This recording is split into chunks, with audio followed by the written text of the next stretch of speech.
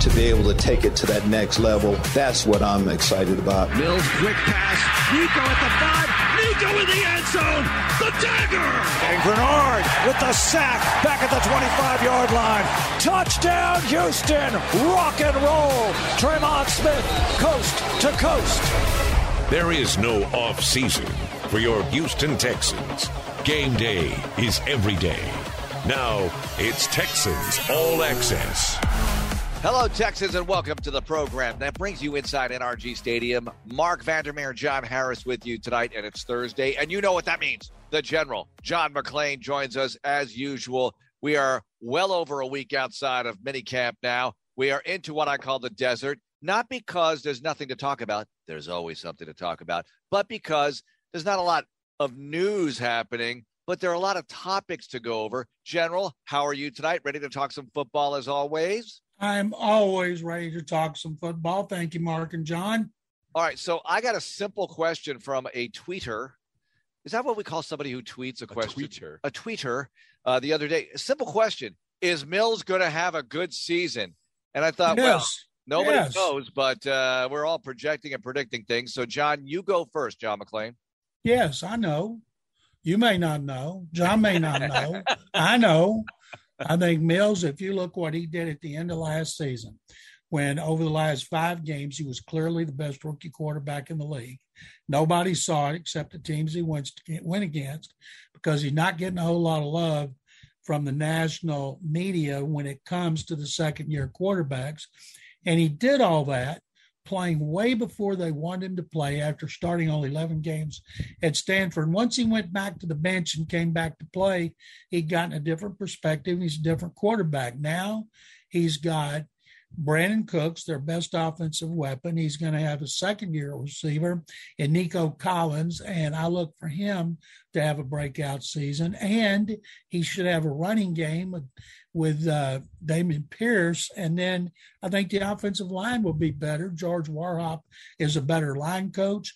I think Laramie Tunsil, if he stays healthy, he'll be back and not miss as many games as last year. Titus Howard, they finally have put him back where he should go after that failed experiment moving him inside, which I'm guessing James Campen was behind. And I like Kenyon Green and A.J. Cans, starter from day one, next to him. So the line should be better. The running game should be better. The receivers can be better. And, you know, Brevin Jordan makes the jump like Nico Collins does in his second season. They'll have a better weapon. He's more of an H-back anyway, but I look for them to get more production out of the tight end. So, yes, Davis Mills is going to be better. General, whenever and they're all tied in together in some sense, and Davis is sort of the one that gets forgotten about because he was in the third round. But thinking back to the quarterbacks drafted in 2021, there are 5 first-rounders. Mac probably had the best year of the 5. But I saw Dan Orlovsky tweet the other day his top 5 quarterbacks under the age of 25. He had Trevor Lawrence of the Jacksonville Jaguars in that mix. And I think it's safe to say that Trevor's got ability. He's got talent. But do you see him with all the things – you just mentioned all the things around Davis Mills.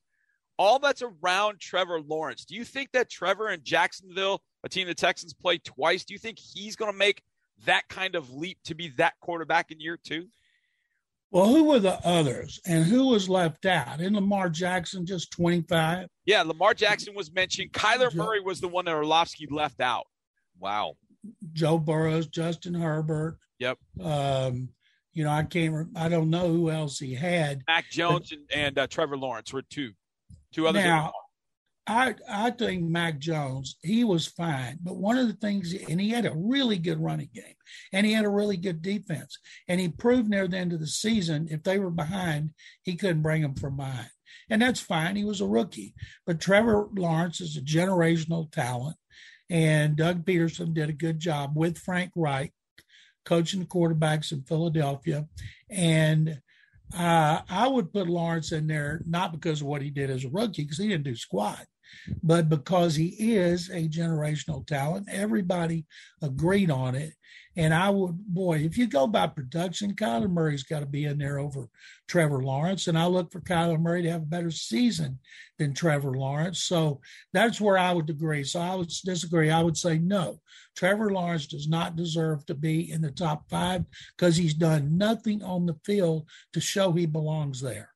I'll give you another piece of concern for the Jacksonville Jaguars, and that is James Robinson coming back from Achilles surgery. And that could take a bit, right? He says he's not going to rush it. Obviously, I don't know if it's obvious or not, but he's not going to be ready opening day. I think they're pretty clear on that. So I'm wondering how long it's going to take him to get up to speed. They have ETN back. They have others, but their running back situation is not crystal clear. Not that the Texans have a crystal clear running back situation either, but a lot of options here with which to work with. I wonder how much they're going to miss George Warhol because they had a really good average per carry, and that was something that he emphasized when we talked to him during the offseason, is the average per carry. Robinson being an undrafted free agent, ETN being a number 1 pick who was lost for the season. People wondered why in the world that Urban Meyer drafted him when he had Robinson coming off a really good rookie year. Well, you need 2 backs. You can't have just one anymore. That just doesn't work. And I think ETN is going to be very versatile. You know, they're not going to scare anybody at wide receiver or tight end. They got a good offensive line, but I think Lawrence needs more weapons. And he paid Christian Kirk to be their number 1 receiver. He was not number 1 at Arizona, and he's going to have to live up to that money for them to have the kind of passing game that Doug Peterson wants. And their offense should be better. Their team should be better. But people that pick them over the Texans, I think if you ask them, when's the last time Jacksonville beat Houston, they couldn't tell you. What's the Texans' record against the Jaguars since that? They couldn't tell you. And it's 8-0. And people forget last year, weren't the Jaguars favored by 6.5 and 5, and the Texans whomped them twice. So there's no way I'm picking Jacksonville over the Texans till they prove they can do it. General, Mark had a great question for me, and I'll ask you the same one. We were talking about the AFC West, the division the Texans play this year, and it's arguably the best division in football, depending on which AFC West, NFC West, whichever one you want to go with. They're both pretty stout on the West Coast. But Mark said, who finishes last? You've got the Broncos now with Russell Wilson. The Kansas City Chiefs have lost Tyreek Hill, but most of the same group is there. The Las Vegas Raiders bring in Devontae Adams, and they bring in Chandler Jones, and the LA Chargers bring in Khalil Mack, J.C. Jackson, Justin Herbert's now his 3rd year. In the AFC West, which team finishes last, given those 4 dynamic teams this year, General? With all due respect, John, there's no argument. It is the best division. The NFC West has got Geno Smith as a starting quarterback. This is true. There's no way that team's going to be good with Geno Smith as a starting quarterback or Drew Lock.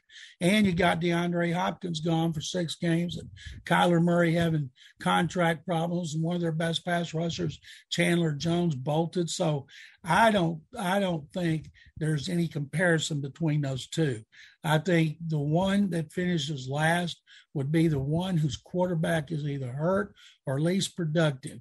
And Denver has a good running game and a good defense, and Russell Wilson with a big chip on his shoulder. Chargers returned almost every player and had money to get some guys in free agency. And then I'm still picking Kansas City to win it because Andy Reid and Patrick Mahomes. And, you know, the Raiders won. The Raiders made the playoffs, and they have a new coach in Josh McDaniels. I'm going to say the Raiders are going to finish last because even though Derek Carr is coming off a good season, he's still the 4th quarterback in that division. And last time we saw Josh McDaniels as a head coach, he bombed out big time. So I'm picking the Raiders last, but they still could have a winning record. So we don't count his 10 minutes with the Colts as being a head coach of an NFL team. He hired a good coach in Matt Eberflus. Yeah, and he stayed there, and now he's the head coach of the Chicago Bears, who the Texans will visit. You mentioned the Chiefs, who are coming here to NRG Stadium this year. I wanted to ask you about this, and I don't know if we've talked about this with you, General, but there was an article written, and boy, I forgot who wrote it, but it was about Eric Bieniemy and conflicts within the organization, Bieniemy and Reid and Mahomes and the playoff game, and people don't get along as well as you would think or as well as you would hope if you're part of Chiefs Kingdom. What's your take on the Bieniemy dynamic in Kansas City? And also, I'll lop on, why doesn't he have a head coaching job? Is it an interviewing problem? What is your take? Well, he's interviewed a lot of times, so obviously he doesn't do well in the interviews.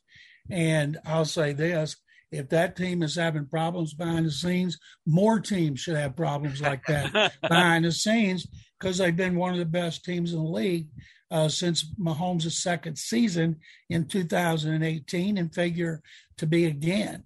Andy Reid, who people blasted like crazy in Philadelphia because he only went to one Super Bowl and lost. Now people are talking about Andy Reid going to the Hall of Fame. So I don't care what kind of issues they have. They've been able to overcome them if they are legitimate. Anytime you've had a regime that's in there a while, you're going to have problems. And Bieniemy, I think, his window's closed. They could win another Super Bowl, and then all of a sudden, is there a team he hasn't interviewed with? I don't know what the issue is. They all speak highly of him. I was told for years Andy Reid loved Mike Kafka, that he was going to be the next Peterson and Nagy, and he was going to step up as a coordinator and be hired as a head coach. But he got tired of waiting around for Bieniemy to be named a head coach so he could be promoted. So he left. I don't even remember where he went as offensive coordinator, but based on all the great things I've heard about him, I'll bet you he's a head coach before Bieniemy. Wow. Yeah. John, we were talking about coaches yesterday, and we hate to say this, universally, Mark and I both agreed that the coach that's on the hottest seat is Matt Rule, former coach at Baylor University, one of the great universities in our nation. I'm sure you know this.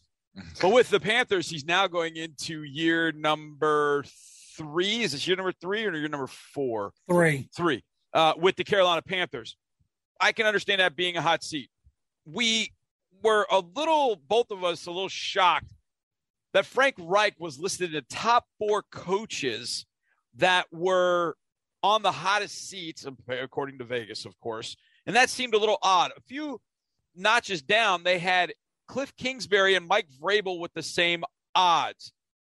So let's talk about Rule, let's talk about Reich, and let's talk about the tandem of Kingsbury and Vrabel. First of all, Vrabel and Kingsbury, any way those two get fired after this particular season, do you think Reich is on a hot seat? And do you think that Matt Rule make it through with a solid year to keep his job in Carolina? Everybody I know who covers the Panthers, and this is the media, says he's on a hot seat and he'll get fired if they don't do something good. And I'm thinking, his best offensive weapon, Christian McCaffrey, has been hurt for the last 2 years. Now, he made that trade for Darnold. He has final say. They shouldn't have given him final say, a guy who's only been in the NFL for 1 year as an assistant line coach. But they did because they thought he was going to go to the Giants, and they gave him a 6-year contract.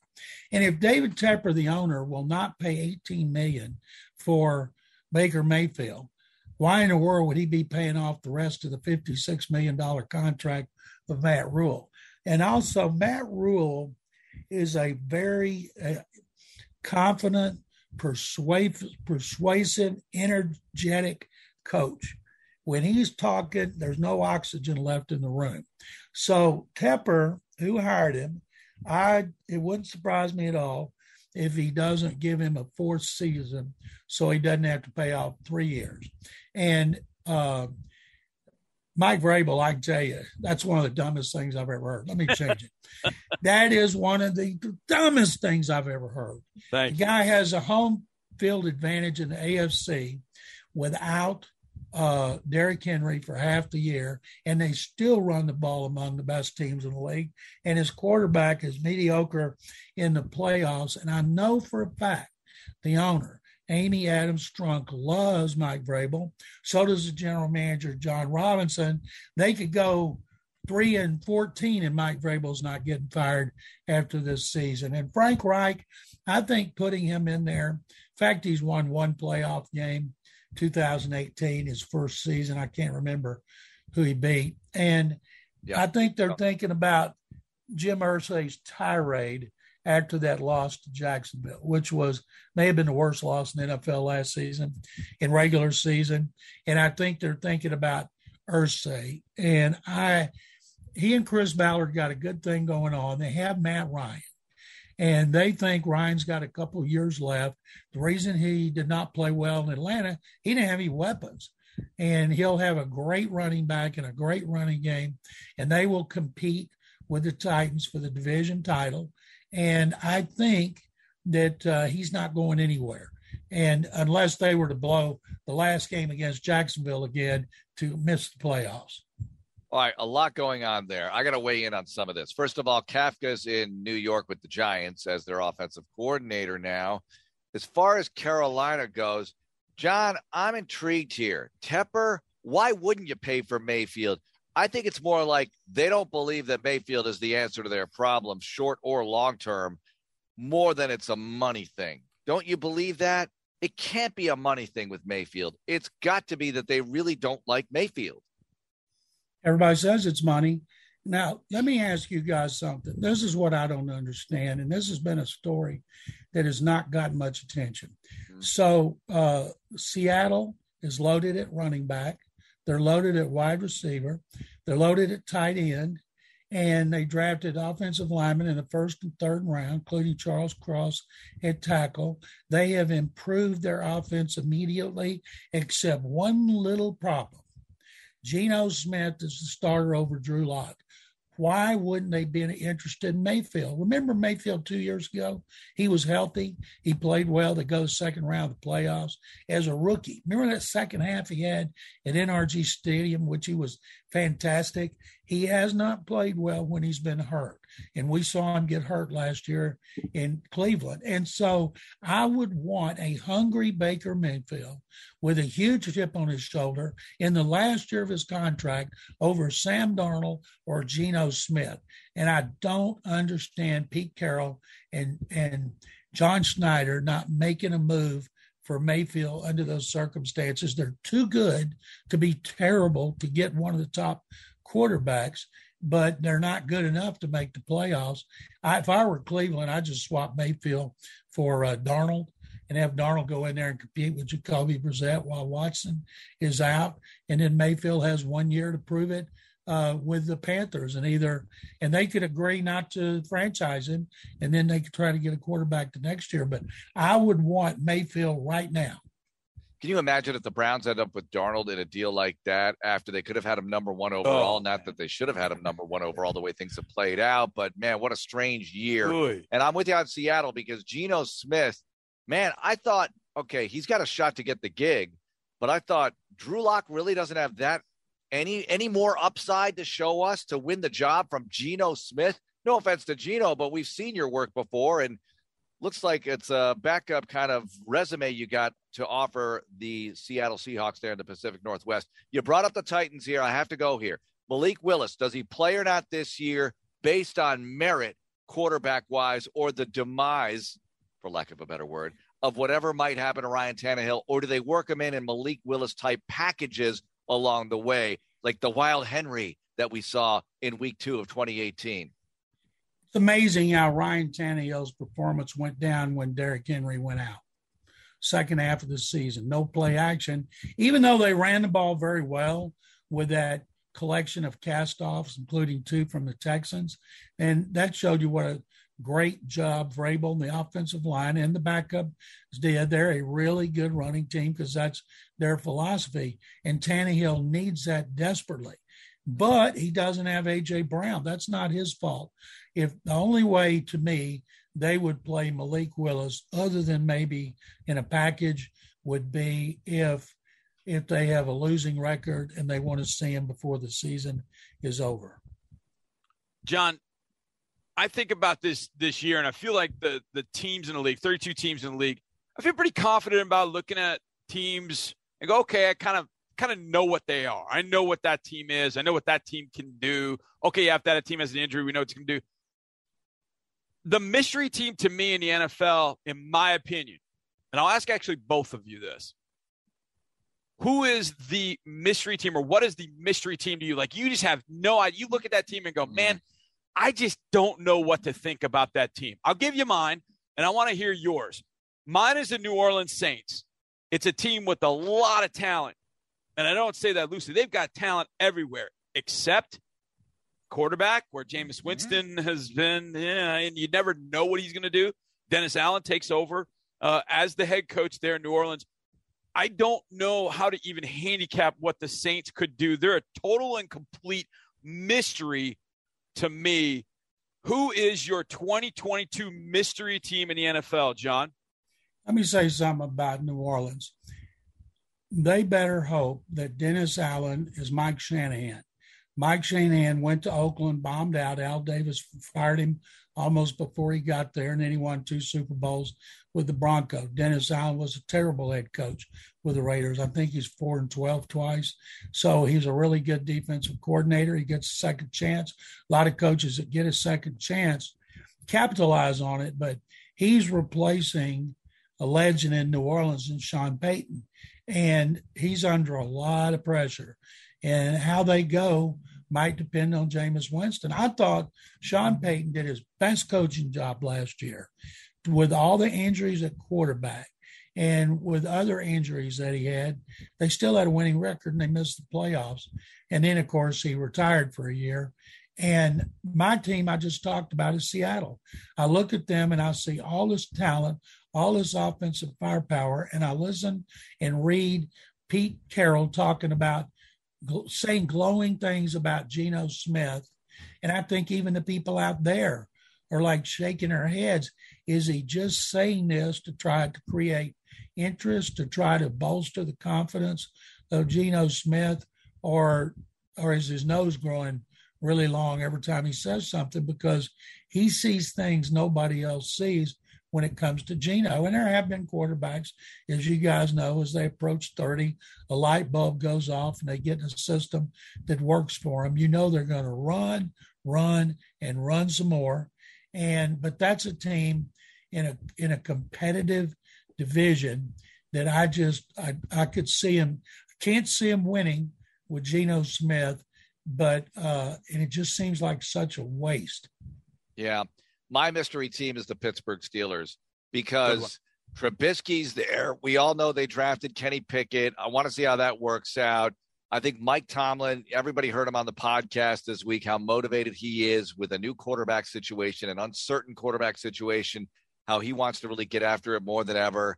I think he's a tremendous coach. I know that people talk about the playoff record, lack of playoff success lately and all of that, but I think that they have been undermanned. They've gotten by on guts, determination, whatever they could squeeze out of Roethlisberger's last legs. And now they have a new beginning with a new quarterback situation. And it could be Trubisky all the way through, or Pickett wins the job. But I think either way, they're going to be more competitive than you think in the AFC North, because what if Cleveland doesn't have Watson for the bulk, if not all the season?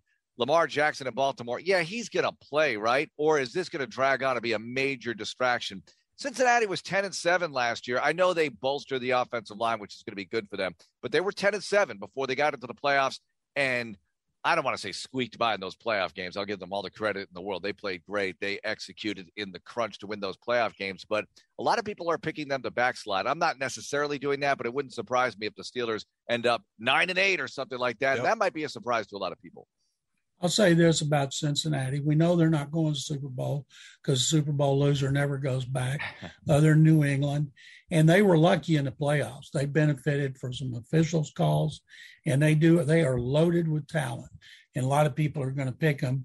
And if Watson's suspended for the season, and maybe if it's 10 games or more, Cleveland could finish last. But at some point, Pittsburgh, you'd think, is going to want to see Kenny Pickett, and rookie quarterbacks generally don't go to the playoffs. Some of them do, but Roethlisberger didn't play till touchdown Tommy Maddox got hurt, and then I don't think Big Ben lost a game, and they went to the playoffs and lost to the Patriots. And then if you look at Terry Bradshaw, he started number 1 pick, bombed out. He was so bad early on, they were playing Jefferson Street Joe Gilliam. And so if Pickett doesn't start right away, and I think they're sincere about Trubisky, they're going to have to run the heck out of Najee. What's his name? The running back.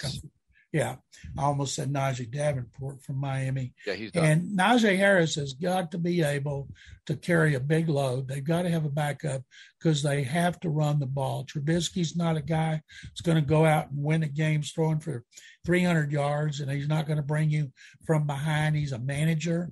We've seen him flash. We saw 2 years ago him have a really good game in Chicago and beat the Texans, and I don't know if he ever duplicated it, but it's still weird to think about the Steelers in last place. New GM, Omar Khan, and but I think you're right. They can be competitive. Competitive can be 7, 8, or 9 victories. But I feel like if I had to pick somebody right now to win that division, I'm going with the Ravens because of John Harbaugh being a great coach and thinking about what they went through last year with Lamar Jackson being out and 3 running backs being out, left tackle Ronnie Stanley being out. I think if they're relatively healthy, they're going to win that division, and they may make the playoffs. In Cincinnati, they'd make the playoffs. Cincinnati, I think, will make the playoffs, but Pittsburgh, I don't know that I've ever picked them to finish last. Texans are the surprise team. That's it. General, what do you got going on for us to promote? Well, I'm on Sports Radio 610 3 times a week. I'm on Texans Radio 1 time a week, and I tweet on McLean_on_NFL, and I got a couple of irons in the fire for the season. Ooh. And I always like coming on with you guys on Thursday. Mark and John, thank you very much. Thank you, General. We appreciate it. Coming up, who's better? Quarterbacks, Texans skill position players, teams, sporting events. It's all happening here on Texans Radio. Texans Radio continues in a moment. Ashley is proud to call Houston home. We believe your personal style makes your house a home. Discover incredible styles, selection, and quality at a price to fit any budget. Ashley has just the looks and options you need. Explore totally different styles and trends all in one place. Finding the perfect furniture and home decor makes it easy for you to create a home you love to live in. We have 12 Houston area locations to serve you. Ashley, proud partner of the Houston Texans.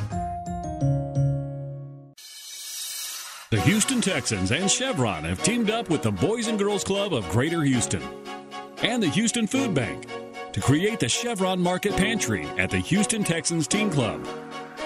The partnership provides food to the local community and is run by Team Club members and Chevron volunteers. Together, we're helping make Houston a better place to call home.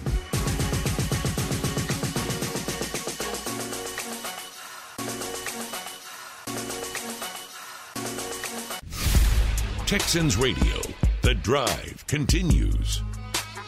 Mark Vandermeer and John Harris with you, keeping you company on the drive home or wherever you are headed right now. Great to have you listening. Now, we're ready to play Who's Better, and Johnny, you're always ready. Of course, let's roll. All right, let's roll.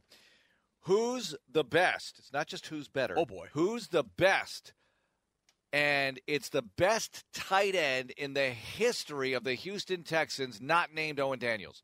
So, Owen Daniels is third on the all-time receptions list for your Texans, behind Andre Johnson and DeAndre Hopkins. Right, he's in front of Kevin Walter and Will Fuller.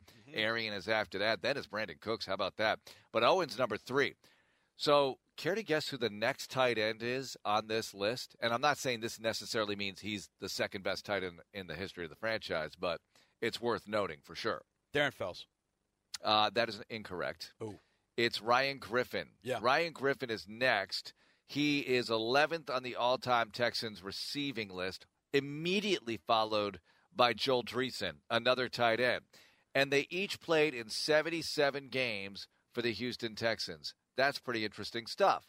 Now, Griffin had a lot more catches because he was much more of a, I hate to call him a featured tight end, but in that starting set, if you will. Yeah. Dreesen was often a complimentary player. Right. But Griffin, more yards. And Griffin he's got to have more touchdowns, but he doesn't. Dreesen actually has more touchdowns. How about that? That's pretty interesting. So I'll answer in just a second, but okay. I have a question for you real fast. All so right. I was studying a tight end from Michigan whose name is Eric All. He's a good player. Really, really good player. Draft eligible next year? Coming up, yeah, 2023. And somebody tweeted something about, the Wolverines have not had a day one or day two, a round one or round two tight end taken in 20 years. Wow. And I went, oh, I know who that is. It was Benny Joppru. Oh, my gosh. In 20 years. 20 in 2003, Benny Joppru. Yes. How about that? That hit me. And that's what, when you asked the question, the first thing that popped up, and I think that was it. It was not a first or second. Because they've had guys drafted, but it's always been day three guys.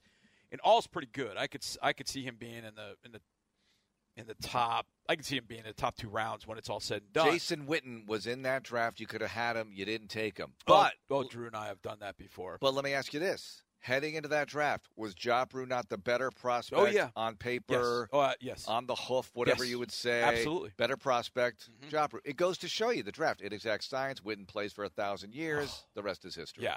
Drew and I have done that, a redrafting in the lab. My number 3 tight end is the guy that, and again, we get into the debate in the Hall of Fame. You go numbers or do you go period of dominance? Right. I'm going to crazily say that no, it's just too short. I can't say C.J. Fedorowicz. Why not? 16, he was fantastic. He was just incredible in 16.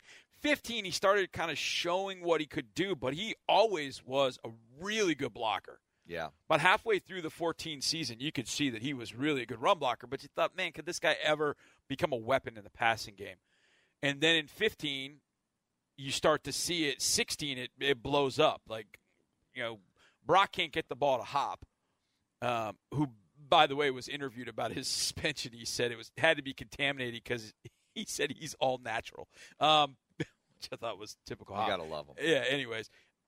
Fedorowicz was so good that year at 16, and you thought, we have found it. We have found the marriage of Gronk and Owen Daniels. This is the guy. And then in 17, he has a concussion issue, and he's out of football after 3 games in 17, basically.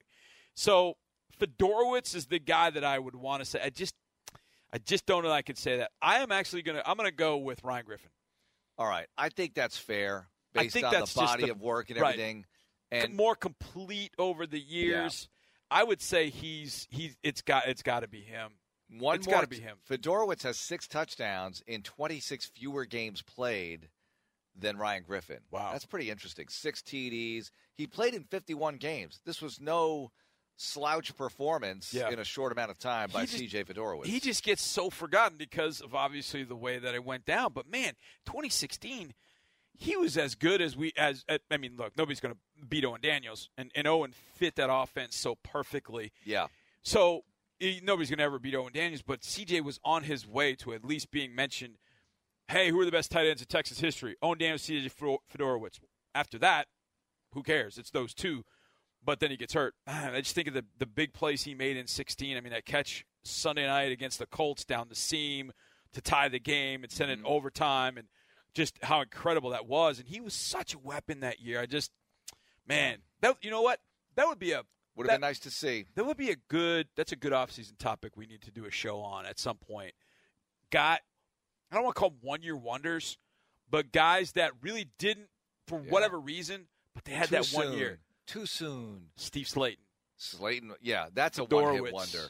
Yeah, or for sure, too short a time. Yeah, we need to come up with a statement. I said too soon, meaning like they left us too soon in a football sense. Those are 2 that come to mind. There would be others, I'm sure. Who's the 4th leading tight end on the receptions list in Texans history? 4th. This is interesting to me. I would not have guessed this. It's Jordan Akins. Yeah, followed by Billy Miller and then Garrett Graham. They're all pretty close together after that. Fedorowicz is down the way, and then James Casey, and it takes a while. Takes a while to get to Darren Fells, by the way. We have thrown a lot of tight end paint on the canvas. Oh yeah, absolutely. I mean, a ton.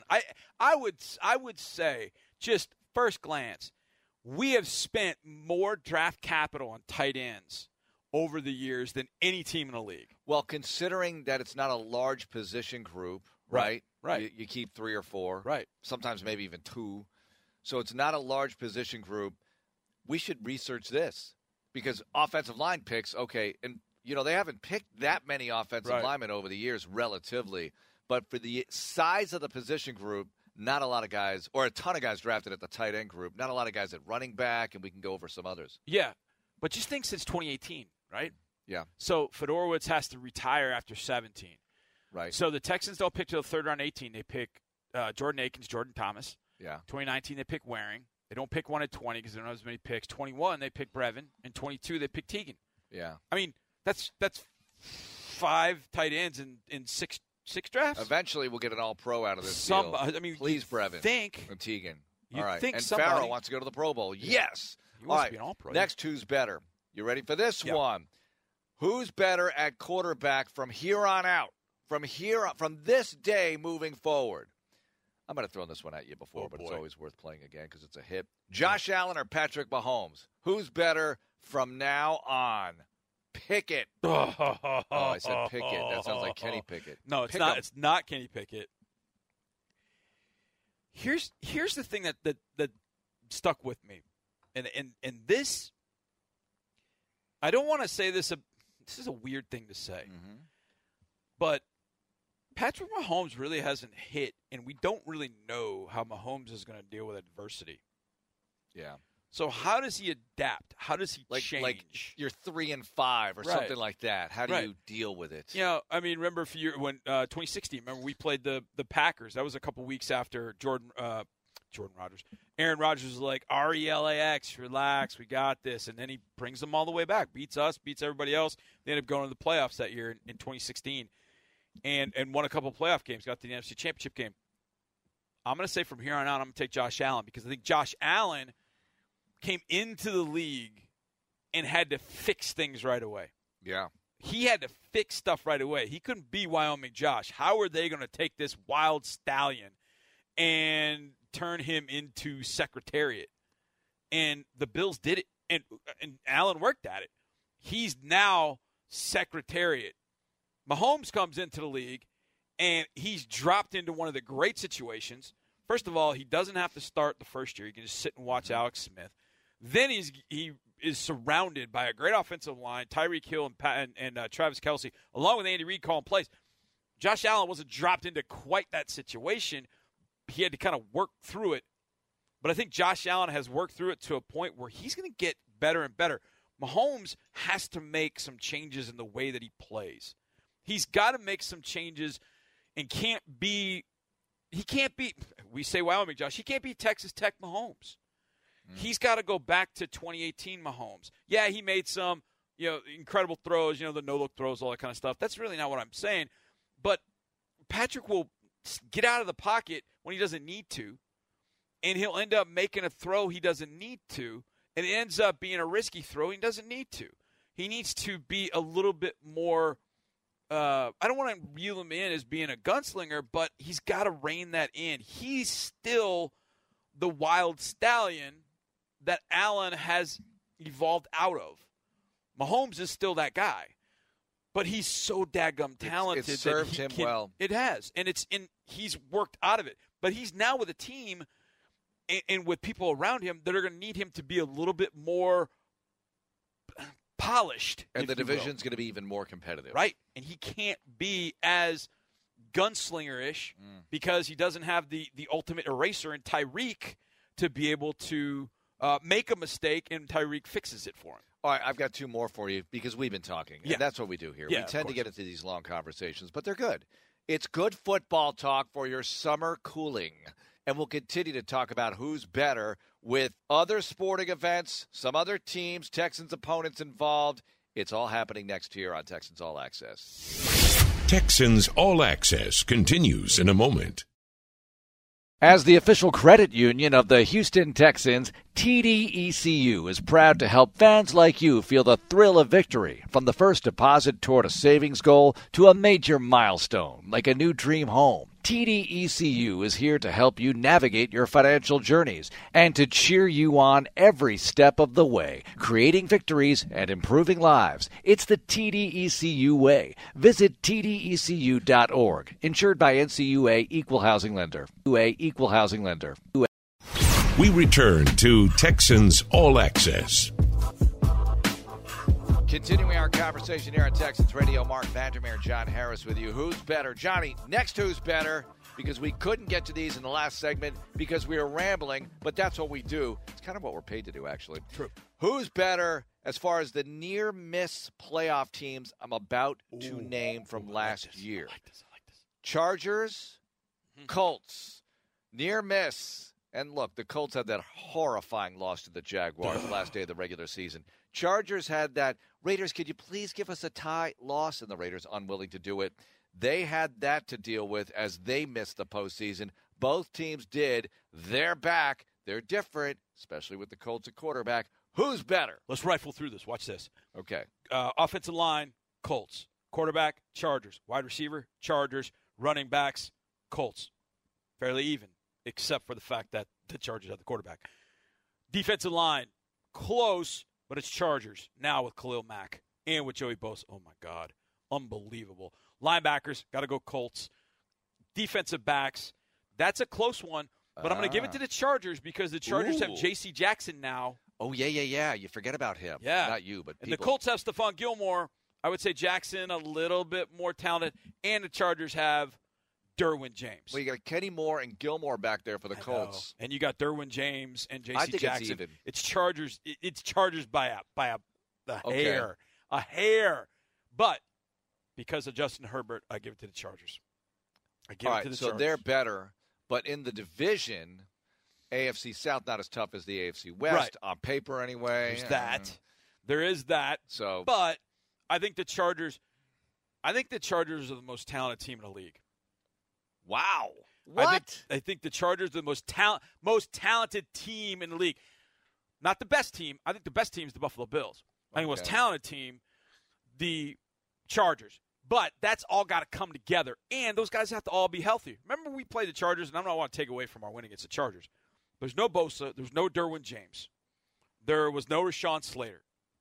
That's three all-pros. Now go over who the Texans were missing that day. I know. And against the Jaguars. I know. I know you don't do But my that. point is, with the Chargers, though, when that group is all healthy, it's a nasty, nasty group.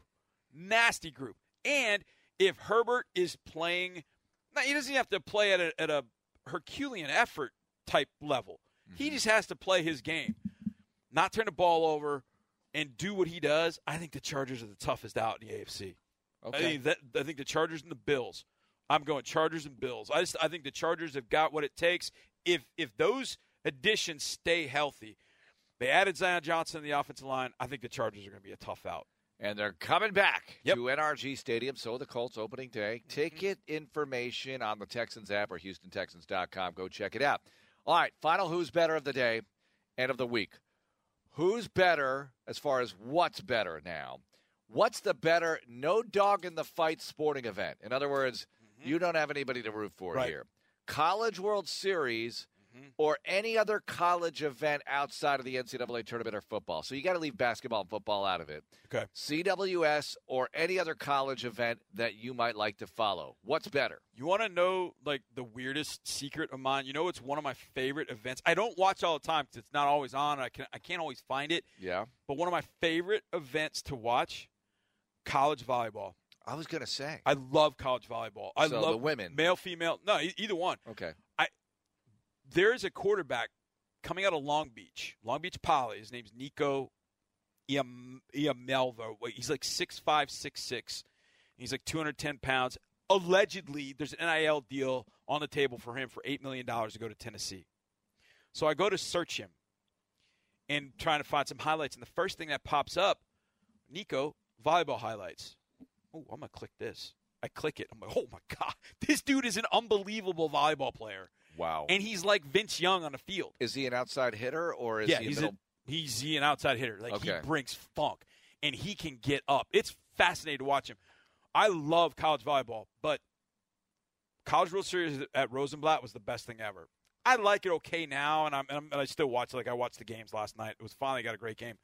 But at Rosenblatt Stadium, it was something else, man. Yeah, it was special. When you said the other day you had called the College World Series at Rosenblatt, I was dying with envy. I'm just like, oh, man, I always wanted to go. And I always missed it. So College World Series is very, very close. But in Rosenblatt, it took the cake. But, man, there are so many of these other great events. I mean, like college volleyball, I freaking love it. And if you've never been to a lower division, I shouldn't say lower division. This sounds bad. But an FCS championship game, like I went to a D3 championship game in 2003. I saw St. John's from Minnesota. The Stag Bowl? Yeah. Yeah. I saw them take on Mount Union. Mount Union was on a 58-game winning streak, and St. John's upset them. It was the coolest game. It was the coolest experience. It was really, really neat to watch. Not surprised. Football teams playing for a national championship. It was really cool. So I'm going to take every other college event because I get college volleyball championships, and I also get lower division. Oh, you said I couldn't have football. You can't have football. Oh, I can't have football. I'm still going to go with that because I get a number of those championships. So men's volleyball is the most underrated NCAA sport that no one gets to see. I mean, the women get seen, and that's a great sport. Yeah. The men's game is so fast and furious. Oh, it's ridiculous. And I think the Frozen Four is an excellent event as well. Oh, yeah, that's a good one. I love the Frozen Four, but I got to have the big names in there. I cannot have Minnesota Duluth in the Frozen Four or Denver. I know Denver's a great school. I'm going to get Denver fan hate now. You know what's a good one, too? What? It's Belichick favorite. Lacrosse Final Four is awesome. Yeah. That is an awesome, that's awesome a great event. college I've always sport. wanted to go to that. Great college, fun sport. All right, that's going to do it for the show tonight. Thanks, Johnny. We'll be back tomorrow talking Texans, talking everything else in sports. Do we? Yes, we do from time to time, but it's a small percentage of the program. Basically, we're here to talk about your Texans who begin camp in late July. Go to the app for all the information on your Texans, HoustonTexans.com. Videos, articles, highlights, constantly injected into your veins. Have a great night. Go Texans. This is Texans Radio on Sports Radio 610. How do we outsmart cancer? At Houston Methodist, we're creating nano devices to directly treat tumors, minimizing side effects. We're researching how repurposing existing treatments can stop the deadliest form of breast cancer from spreading. And removing cervical cancer without affecting the uterus, so you can still give birth. That's the difference between practicing medicine and leading it. Houston Methodist, leading medicine. To learn more, visit HoustonMethodist.org. Houston Methodist.